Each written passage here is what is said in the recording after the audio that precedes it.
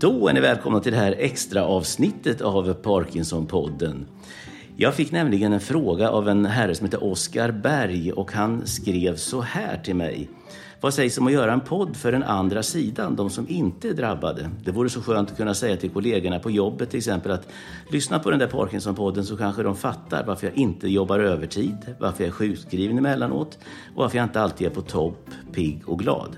Och varför jag inte skakar när deras bild av en med Parkinson är just en skakig person som släpar sig fram.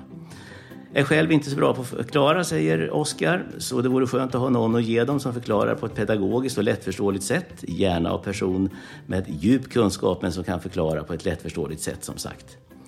Och det fixar jag naturligtvis då, och vem kan vara bättre skickad att svara på dessa frågor än Dag Nyholm, då professor i neurologi på Akademiska sjukhuset i Uppsala. Jaha. Välkommen. Tack så mycket. Säger jag till ditt rum. Ja, det är bra. Vad säger du om den här frågan? Det är väl en rätt bra fråga? Mycket bra fråga. Jätteviktigt. Den väcks titt som tätt eller kanske? Ja, det gör den ju. Och det händer ju också att vi har personer med Parkinson som tar med sin arbetsgivare hit för ett möte. Och, liksom, och med försäkringskassa och sånt. Det händer ibland. Ja. Så. Hur skulle du säga att kunskapen är om sjukdomen bland lekmän där ute? Låg skulle jag nog säga faktiskt. Vad är den gängse bilden av, om man säger Parkinson, vad är det första som kommer upp i huvudet? Det är ungefär lite som han skrev, skakningar. Så fort man visar skakningar så tror folk i allmänhet att det är Parkinson. Men den vanligaste skakningssjukdomen är inte Parkinson. Är det essentiell tremor? Det är essentiell tremor, det är mycket vanligare än Parkinson. Och det är ju det här när man skakar i händerna, men oftast händerna. Men inte så mycket andra symptom. Så det är en helt annan sak. Och där får man betablockera, ingen L-dopa? Nej, precis. Där funkar inte L-dopa. Nej. Så är det. Så det är en helt annan sjukdom. Vi ska ta det här väldigt basic nu då och föreställa oss att de sitter på jobben här nu och lyssnar om sin kollega då som har fått diagnosen. Alltså vad är Parkinsons sjukdom till att börja med? Det är en bra och enkel fråga men inte så himla lätt att svara på. Det är ganska mycket, men det finns en sak som är gemensamt för alla med Parkinson kan man säga. Och det är att man har långsamhet i rörelserna eller tröghet i rörligheten på något sätt. Ofta börjar det i en hand, det kan vara ett ben också. Och att det blir liksom, saker och ting går lite långsammare. Vardagssysselsättningar som att skriva eller borsta tänder kan gå lite trögare med den handen som är drabbad först då. Så det är liksom den typen av problem med den automatiska rörligheten, det är det som är gemensamt för alla som har Parkinson.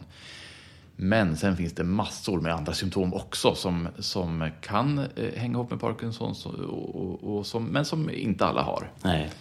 Det är många man pratar med, de säger att jag fick diagnosen då och då, men sjukdomen började nog i flera år innan för jag hade en massa skumma saker. Absolut. Och de har gått till alla möjliga människor innan de till slut träffar en neurolog. Känner du igen det? Absolut, så är det. Och då finns det symptom som vi kallar för prodromala symptom. Prodrom på grekiska betyder före loppet, så att säga, före sjukdomsförloppet. Och det kan komma många år före de här motoriska symptomen, det här med långsamheten och trögheten som jag berättade om.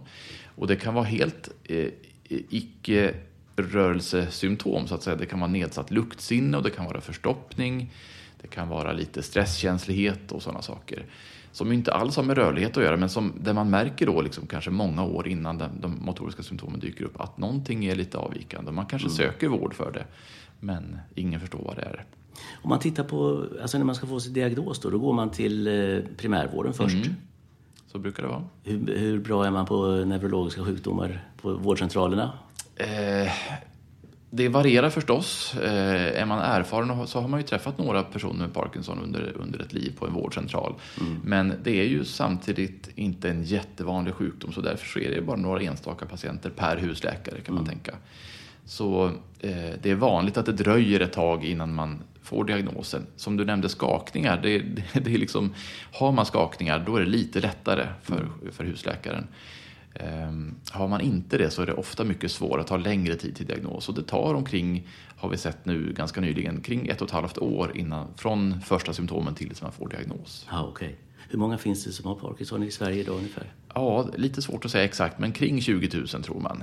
Kan finnas ett mörkertal där naturligtvis. Absolut, det kan det göra. Och per år insjuknar? Ja, siffrorna som jag har sett är att det är ungefär 2 000 nya fall per år. Är det skillnad mellan män och kvinnor, antalet? Det finns lite skillnad, men marginellt. Men det är lite vanligare bland män. Men det är ingen stor skillnad. Alltså rent fysiologiskt nu då, man ser då de här skakningarna och så vidare. Vad är det som händer i huvudet? Ja. Det enkla svaret på det är att det är en brist på dopamin. Så det är en viss typ av nervceller i hjärnan som dör eller som minskar i antal. Då. Och det är en så kallad signalsubstans? Dopamin. Ja, just det. Den dopamin är en signalsubstans som används för just kontrollen på rörlighet kan man säga. Mm. Varför försvinner de? Ja, det vet vi inte varför de försvinner. Det finns några olika faktorer som vi vet är skadliga för de här cellerna. Till exempel upprepade slag mot skallen. Eller vissa gifter, till exempel inom jordbruk, att man har använt bekämpningsmedel. Så enstaka sådana saker, faktorer som innebär en risk för de här dopamincellerna, det finns det. Men man kan säga 99% av alla fall med Parkinson så vet vi inte orsaken. Nej. Det är jag hörde en siffra på 40% av dopaminproducerande cellerna är borta oftast när symptomen börjar komma, hörde jag en siffra. Ja, och ännu högre siffror har jag hört också. Så det är lite svårt att mäta det där, men ibland så sägs det att det är 70-80% av dopamincellerna är redan borta när de motoriska symptomen dyker upp. Och då får man en medicin som heter L-dopa, som är vad då för någonting? Ja, L-dopa är en medicin som bildar nytt dopamin. Det är ett förstadium till dopamin helt enkelt. Så för man kan inte ta dopamin för det kommer inte in i hjärnan, så man kan inte ta det i tablettform. Men L-dopa kan man ta i tablettform och så förs det upp via blodbanan upp till hjärnan och bildar nytt dopamin. Och då händer vad då i kroppen? Ja, då blir signaleringen, den här dopaminsignaleringen, den blir ju normal igen kan man säga. Då mår du bra? Då mår man bra. Och då blir symptomen, nästan alla Parkinsons symptom blir bättre av L-dopa. Och så finns det lite andra mediciner också, men L-dopa är den vanligaste och den som alla kommer att använda förr eller senare. Arvid Carlsson hette han, som fick Nobelpriset för detta 20. Men det var inte för dopaminet egentligen, det var för att han kom på att dopamin var en transmittorsubstans. Precis, ja det var det. Det var inte för själva levodopa eller L-dopa, för det kom man på då några år efter hans upptäckter. Men det var på 1950-talet som man upptäckte det här med att om man blockerade dopamin på kaniner så blev de orörliga och såg ut som de hade fått Parkinson. Så det fick han Nobelpris för 2000. Men när man då kommer till jobbet och har det här dopaminet eller L-dopan i kroppen och man funkar bra, när det börjar sippra ut, vad händer då? Då kommer symptomen tillbaka. Sen är det så att när man sätter in behandlingen från början så är det en del blir märkbart otroligt mycket bättre och kan se helt friska ut och kan vara så faktiskt i flera år utan att det märks någon försämring. Och då spelar det inte så stor roll hur mycket L-dopa man tar och det märks inte när det går ur kroppen. Men efter några år så börjar många märka att nu finns det en gräns för hur länge L-dopa hjälper. Och det kan röra sig om några timmar som en tablett har bra funktion och sen så kommer symptomen tillbaka. Det kan vara skakningar, men det behöver inte vara skakningar. Det kan vara långsamhet och tröghet och det kan vara stelhetskänsla. Men det kan också vara de här icke-motoriska symptomen. Alltså att man känner sig lite trögare i tankeverksamheten eller kanske lite neråt i sinnet. Lite deppig eller så. Just det, du säger det, för det är ju inte bara dopamin som försvinner sakta men säkert utan även serotonin och noradrenalin i kroppen. Och det påverkar ju känsloläget och sömn bland annat och sådana saker. Ja, precis. Det här är ju en komplex sjukdom. Det är inte bara så enkelt så att det bara är dopamin det handlar om och det är inte bara rörlighet det handlar om. Utan i de här delarna av hjärnan som är påverkade vid Parkinson som kallas för de basala ganglierna. Där är det mycket annat, inte bara motorik utan också det här med till exempel kognition, alltså minne och tänkande. Och också det här med sinnesstämning och humör och allmänt mentalt mående.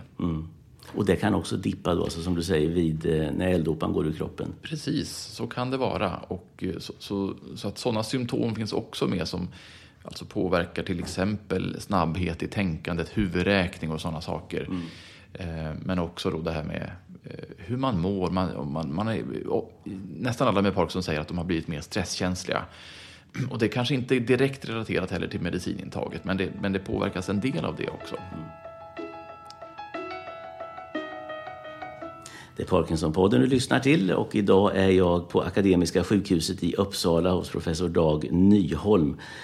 Och vi pratar om hur det är att vara i arbetsför ålder och få Parkinsons sjukdom. Hur man kan fortsätta att jobba och få förståelse från sina kollegor och arbetsgivare såklart. Ja, Dag, vi sa det här att stressproblematiken kommer ju. Förr så kom man till tåget 5 minuter innan det gick. Nu lägger man fram grejerna 2 dagar innan i princip och sen så... Du nickar nu. Ja, precis. Det syns inte i podden Varför att blir jag det nickar. så? Nej, men varför blir det så? Det är väldigt vanligt, det är därför jag nickar då. Att man blir... Svårt att förklara, men det kanske är så att man vet att man är lite långsammare rent motoriskt och behöver förbereda sig, ta gott om tid på sig när man ska iväg och göra någonting. Men det kan också vara det här lite mentala, att saker och ting går lite långsammare och trögare och man är lite oroligare och lite mer stresskänslig och på så sätt känner att man behöver förbereda sig och vara ute lite bättre tid. Så kanske att man blir lite mer ängslig som ett sjukdomssymptom faktiskt. Man blir inte bara trött och seg i musklerna, man blir lite seg i huvudet också. Så kan det faktiskt vara. Ja. Men då är det bra att veta det också, att det kan variera. Så ibland så är man i toppform tack vare medicinerna. Det var precis det han skrev här, Oskar, då, att vissa dagar är jag inte så uppåt och andra är det i stort sett normalt. Ja, precis. Och det går inte att förutsäga. Nej, det går inte att förutsäga och det beror säkert på många olika saker. Till exempel en viktig grej är nog sömnen. För sömnen kan vara påverkad vid Parkinson av olika anledningar. Dels säkert på grund av sjukdomen i sig faktiskt som gör att sömnen blir lite sämre. Men dels det rent motoriska att man vaknar, för det gör vi ju allihopa, vaknar flera gånger per natt utan att vi tänker på det. Men om man då vaknar i en ställning i sängen och är väldigt stel och det tar tid och trögt att vända på sig, då vaknar man ju till och då blir sömnen störd. Och så blir den dagen förstörd som kommer efter där. Och så var den dagen förstörd, ja precis. Ja, jag vaknade på morgonen och så var den dagen förstörd, ja. Ja, precis. Men... Ja, och det påverkar naturligtvis hur man kan prestera på dagen sen när man är på sitt jobb. Ja, så är det. Vad tror du arbetsgivare tänker när de hör det här? Jag tror att det är bra för arbetsgivaren att veta om att det kan vara så här. Och jag tänker att det kan ju vara så att en arbetsgivare tänker att här blir det nedsatt produktion. Men det får man nog kanske vara lite beredd på när ens medarbetare eller anställd då drabbas av Parkinson. Att det kan fungera precis perfekt med arbetslivet så som det har gjort. Men det finns också risk att det kan behövas lite mer återhämtning, sjukskrivningar ibland, kanske deltidssjukskrivning och sådana saker. Så att det är bra att veta lite grann och ha dialog med den som nu har Parkinson då och se hur funkar arbetet nu. Kan vi anpassa någonting?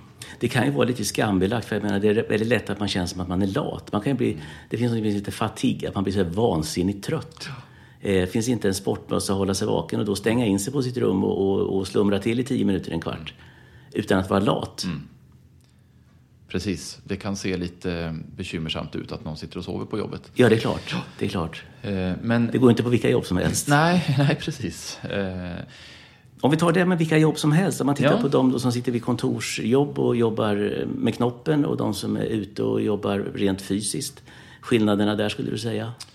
Ja, alltså det är ju så att det kan gå bra med båda sorternas jobb och det kan också finnas svårigheter med båda sorterna. Ja. Om vi tar kontorsjobbet och rent intellektuella så funkar det bra, men som sagt kan gå lite långsammare med vissa saker. Problemlösning och det här med att hålla flera saker i huvudet samtidigt kan vara svårt. Och man kan det är svårt för män överhuvudtaget. Ja, precis. Men jag är inte dum, jag är bara lite sen. Ja, precis. Men även kvinnor får Parkinson och kan få sådana här symptom. Nej, men just att det blir... Man kan behöva lite mer tid än man har behövt förut. Och kanske också, precis som du var inne på, kanske någon tupplur eller i alla fall lite mer pauser. Där är ju när vi skriver sjukskrivningsintyg så ska man ju fylla i om dagarna, om man till exempel deltidssjukskriver på 25%, om dagen ska förkortas lika mycket varje dag eller om det behövs längre perioder av återhämtning. Och det där är också lite olika mellan olika individer. En del kan jobba jättebra i en 8 timmars arbetsdag men är helt slut när han eller hon kommer hem från jobbet och nästan somnar direkt. Och då i ett sånt läge så kan det vara bra med kanske längre perioder av återhämtning. Men en del upplever att liksom det räcker med att man jobbar lite mindre varje dag. Energimängden känner man ju är något lägre. Ja, precis. Och förbrukas snabbare. Det tar energi att ha Parkinson. Och då är det inte bara av skakningar. Utan liksom själva hela sjukdomen tar mer till exempel muskelenergi. Och då kommer vi in på det här nästa frågan om de som jobbar fysiskt. Ja. där är det ju så. Det tar mer energi och särskilt om man tänker finmotoriska uppgifter, har man finsnickeri eller vad det nu kan vara, eller är kirurg, så är det ju krävande på ett annat sätt. Det går att klara de arbetena också, tack vare mediciner och så. Men, kirurger? Ja, det finns. Oj. Ja. Det funkar också. Men man kan behöva kanske jobba lite mindre, kanske vara mer undervisande i sin roll som kirurg till exempel, eller snickare eller vad det nu kan vara då. Och kanske anpassa arbetsuppgifterna och just liksom se till att det finns tid för återhämtning. Man tänker ju på snickare som håller på att klättra på byggställningar och grejer med tanke på balansen och sånt som också kan påverkas. Ja, så är det absolut. Men där finns det ju bra säkerhetsföreskrifter och sånt på byggarbetsplatser till exempel. Så det går det också. Vad beror det på att, för ser man människor då som har haft ett antal år, 5, 6, 7 år. En del är jätterisiga medan andra funkar riktigt bra och har samma diagnos. Det är en viktig aspekt också. För det här med samma diagnos, vi kallar den för samma diagnos, men egentligen är nog Parkinsons sjukdom flera olika tillstånd som vi inte riktigt kan särskilja, för vi har inget sätt att mäta det på riktigt. Utan när man går in på så kallade atypiska, de 4 varianterna. För sen finns det då atypisk parkinsonism, och det är andra sjukdomar som är mer svårbehandlade och som har ett snabbare förlopp, där man snabbare blir risig, som du säger, inom några år. Och det där vet vi ju inte faktiskt. Någon av de här, vi kan inte riktigt särskilja någon av de här sjukdomarna precis i början. Så precis när vi har ställt diagnosen så är den ganska så osäker. Det är Parkinsons symptom, absolut. Det kan vi se och säga. Men vi vet inte exakt vilken sjukdom det här är förrän det har gått lite tid och man ser på andra symptom också.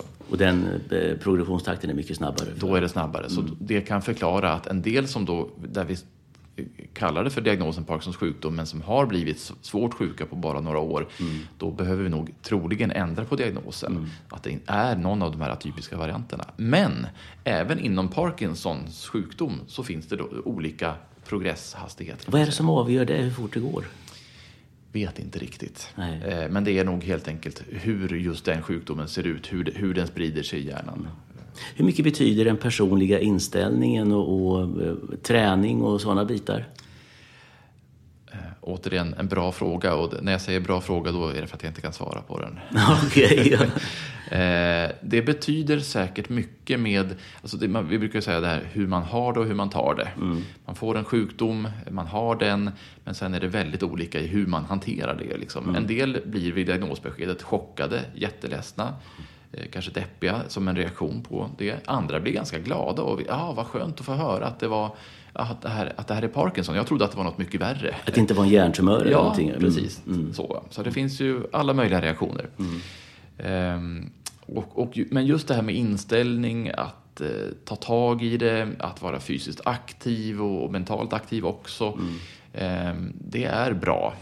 Säkerligen på lång sikt. Men det är också bra att veta att sjukdomen i sig gör att man lättare blir lite passiv. Och lite liksom, man vågar kanske inte ta sig för och ge sig ut och hitta på nya saker och sådana saker. Man får inte rumpan och soffan så enkelt. Så enkelt kan det vara, och det kan faktiskt vara själva sjukdomen som är ett hinder där. Men är man inte och tassar lite i någon depression då, att man skulle kunna få lite fart med något SSRI-preparat till exempel? Så kan det vara, och depression ska vi behandla vid Parkinsons sjukdom. Det är bra att vara beredd på att det är större risk för depression vid Parkinson än annars. Därför att det är en kronisk sjukdom och dessutom sitter den i hjärnan. Ja. Så då är depression faktiskt en viktig sak för oss att hålla koll på. Sen finns det väl nu ett antal vetenskapliga rapporter som visar att fysisk träning är positivt. Absolut. Både för neurontillväxt och för en välmåendet. Ja, men så är det verkligen. Precis. Både för stunden och för kanske på lång sikt också. Så det är det enda vi egentligen kan säga någonting om i dagsläget som skulle kunna liksom påverka förloppet på lång sikt. Förutom att i och för sig medicinerna faktiskt är livräddande. För innan det fanns mediciner på 1960-talet, då dog man av Parkinson efter kanske 10-15 år. Därför att man blev orörlig till slut. Nu gör man inte det, utan nu lever man i princip lika länge som vanligt. Det är vi tacksamma för. Ja, verkligen. Mycket. Du, vi hoppar lite här nu. Då har vi förklarat vad Parkinsons sjukdom är, att det sitter både alltså mentalt och kognitivt och fysiskt. Och män och kvinnor och hela den här biten. smittare? Nej, Parkinson är inte en smittsam sjukdom. Ärftlighet? Ärftlighet är nästa fråga där, och där är det i princip inte ärftligt. Nej. Men det är bara i princip. Det finns vissa släkter som har ärftliga varianter. Så det finns, vi känner till några gener som är liksom potentiellt ärftliga. Men de generna som vi känner till idag är väldigt, väldigt få.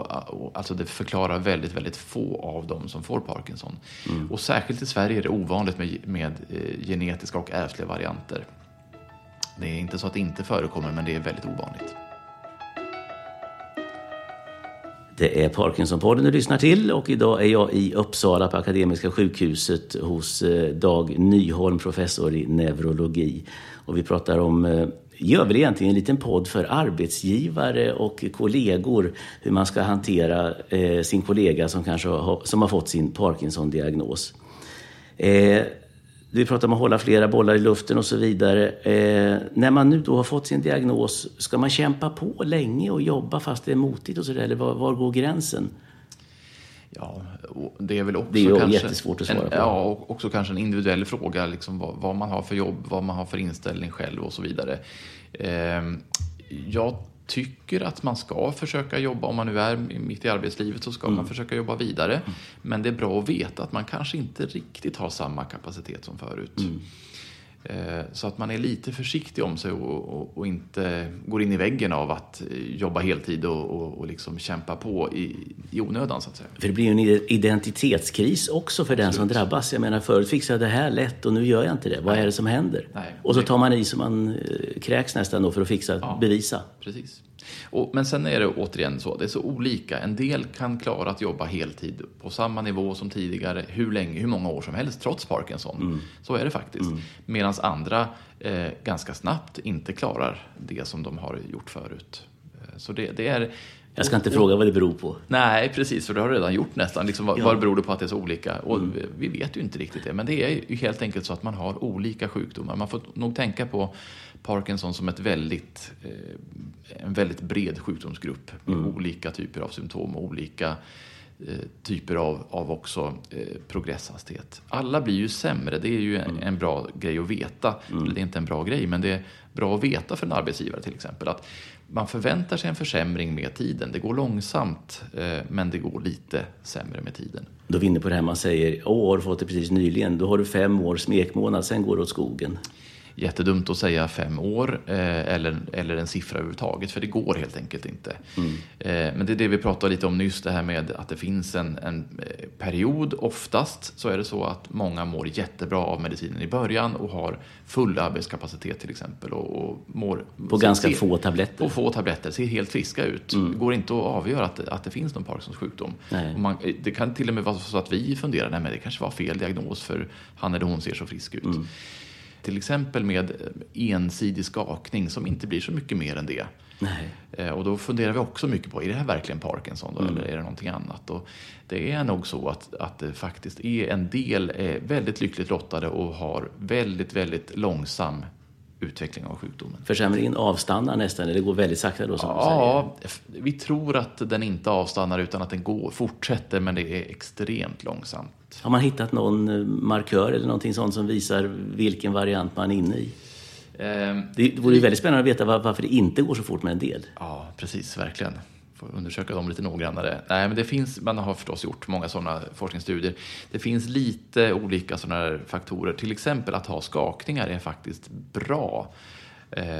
De som inte har skakningar har ofta en lite svårare sjukdom än de som har skakningar. Men återigen, det här är på gruppnivå. Båda grupperna är jättestora, tusentals personer bara i Sverige i båda de här grupperna, och de överlappar. Så att Vad är det, runt 25% som inte har några skakningar? Eller något sånt? Du, sen så när då tabletterna inte räcker så länge och det nu tar 7, 8, 10 år eller decennier, alltså du får ta mängder av tabletter, de får kicka in hela tiden så att du håller dig på benen. Då tittar man på avancerad behandling. Just det.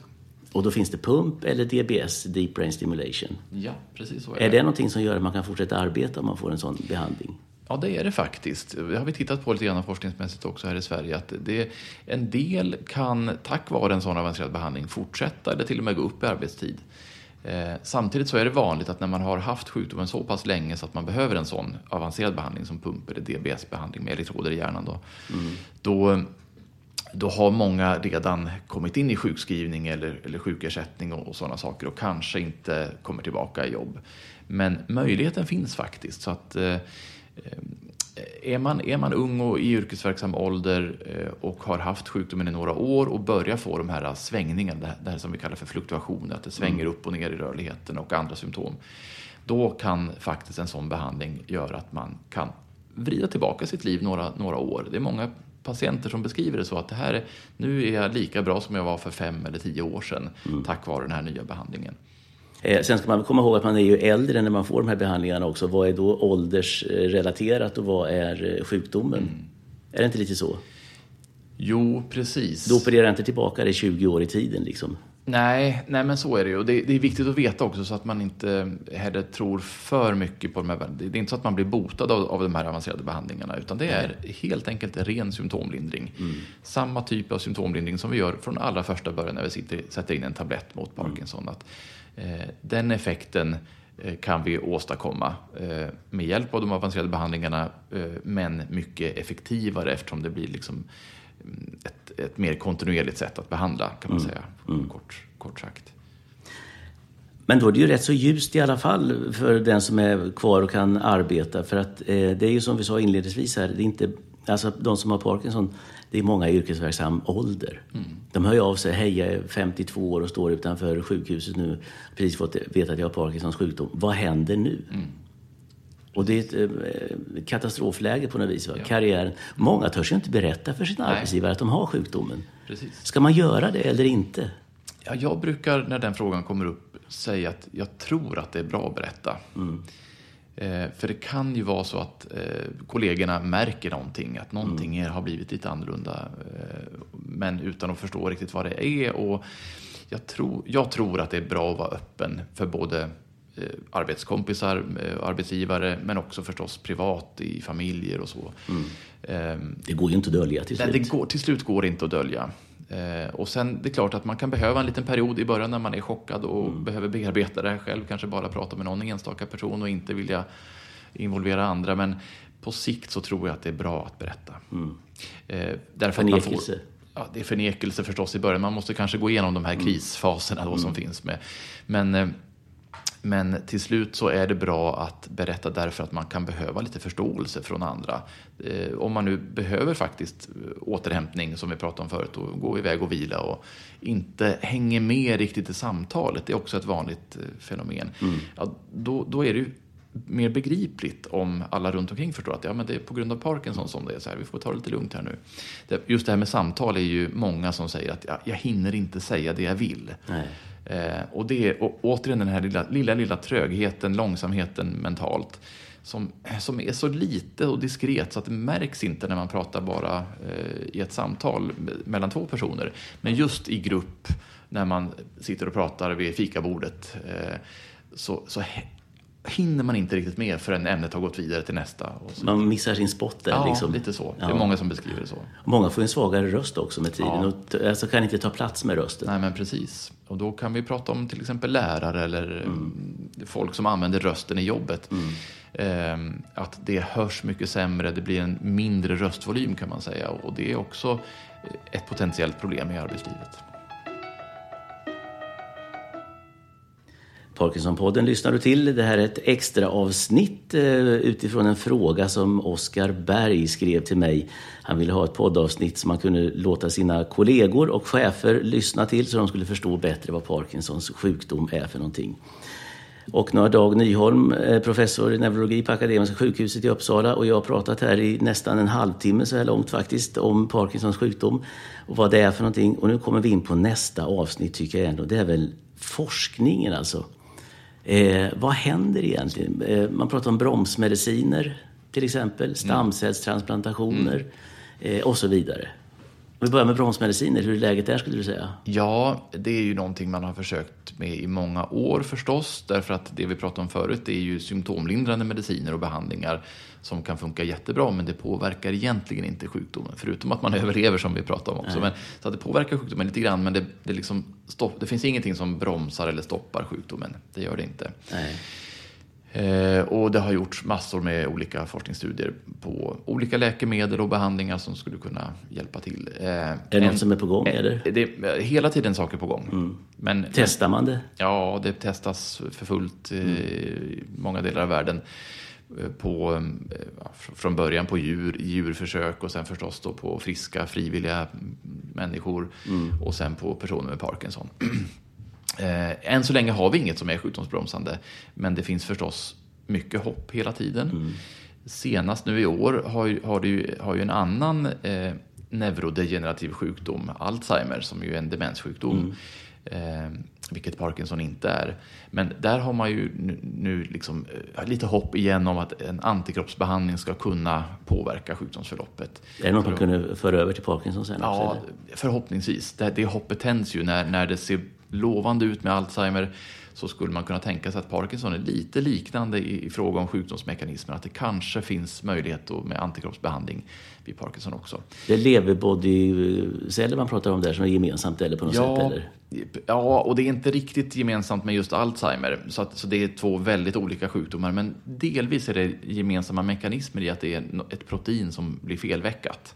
Och i Parkinson-sammanhang heter det alfa-synuklin och bildar leverkroppar. Just det.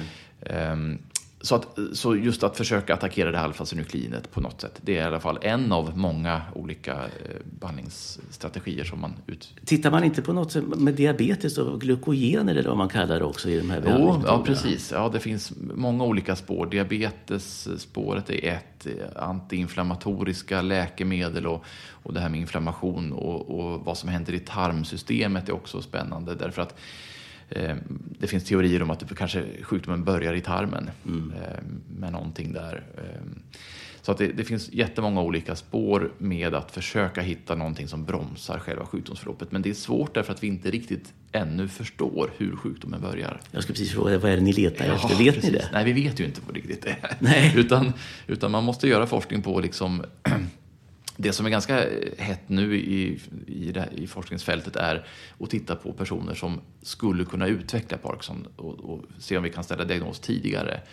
Ser man någon form av markör som finns? Eller någon det finns lite sådana markörer på gång. Det är någon Uppsala-forskare som håller på med det som är i USA en del också. Ja, det finns många olika varianter. Det vi tittar på till exempel just nu, det är om vi kan ta hudbiopsier och hitta det här alfa-synuklinet. Det ser så ut, men i så fall kanske man eventuellt kan ha ett sånt test tidigt eller man kan spekulera hur mycket i hur man ska kunna upptäcka det här tidigt. Men det är i alla fall ett av spåren. Men ett felväckat protein, det låter ju väldigt teoretiskt. Ja. Men spännande. Men spännande, det är rent praktiskt också. För vi vet ju, man kan ju se i mikroskop hur det ser ut när man har Parkinson i hjärnvävnad. Men också då faktiskt, vilket är lite spännande, i andra vävnader i kroppen. Vilket återigen visar hur komplex den här sjukdomen är. Det är inte bara i hjärnan den sitter, utan den är faktiskt spridd i många andra delar av kroppen också. Stamcellstransplantationer, att man sätter in stamceller i är det substantia nigra det heter, eller vad det säger man? Just det. Ja, det är ju då syftet är att liksom man ska kunna bilda dopamin med hjälp av nya celler som man transplanterar in i hjärnan. Och där har det också pågått försök och forskning ända sedan 80-talet. Men nu är det på gång igen, så det är bland annat i Lund är med i en studie tillsammans med Storbritannien och ska testa det här nu när det har utvecklats, de här metoderna. Det är mycket på gång. Så det är mycket på gång och hela tiden finns det hopp om att rätt vad det är så kommer det något genombrott. Och sen tittar man på pumpar efter jag förstår också att man inte ska behöva stoppa in slangen i magen utan du ska kunna ha en subkutan eller under huden. Just precis, det är också på gång förmodligen ganska snart. Flera olika företag som utvecklar det, att man ska kunna ha en liten nål i eller plastkanyl då i underhudsfettet där man kan få in medicin den vägen. Det händer saker i alla fall. Så det händer absolut saker, så är det. sen kommer ju den där frågan som det är svårt. När kommer genombrottet? Ja, precis. Det 12 oktober 2027. Ja, precis. Då hörs vi igen. Ja, precis. Nej, det lovar jag. Ja, det förstår jag. Nej, det är ju omöjligt att säga. Och när det genombrottet kommer så då är det liksom Nobelprisnivå igen på det förstås. Men det forskas brett och det kommer absolut. Vad det lider. Det forskas mycket eftersom ändå Parkinson är ändå en relativt vanlig sjukdom och relativt välkänd ändå. Och det finns ju företrädare som är kändisar. Liksom. Inte minst då i Nordamerika har vi Michael J. Fox som liksom drar in miljontals dollar till forskningen och sådär. Så det pågår jättemycket och ett genombrott skulle kunna ske imorgon. Så är det. Men det kan också dröja många, många år till eftersom det är en så komplex sjukdom som det är. Men det finns ganska bra farmakologiska modeller nu också, terapimetoder. Det vi pratade om förut är ju liksom de här medicinerna vi använder. Det finns många olika sorter och det finns pumpar och det finns DBS-elektroder i hjärnan. Och alla de där är ju faktiskt väldigt bra på att hålla livskvaliteten på en bra nivå under många, många år med den här sjukdomen.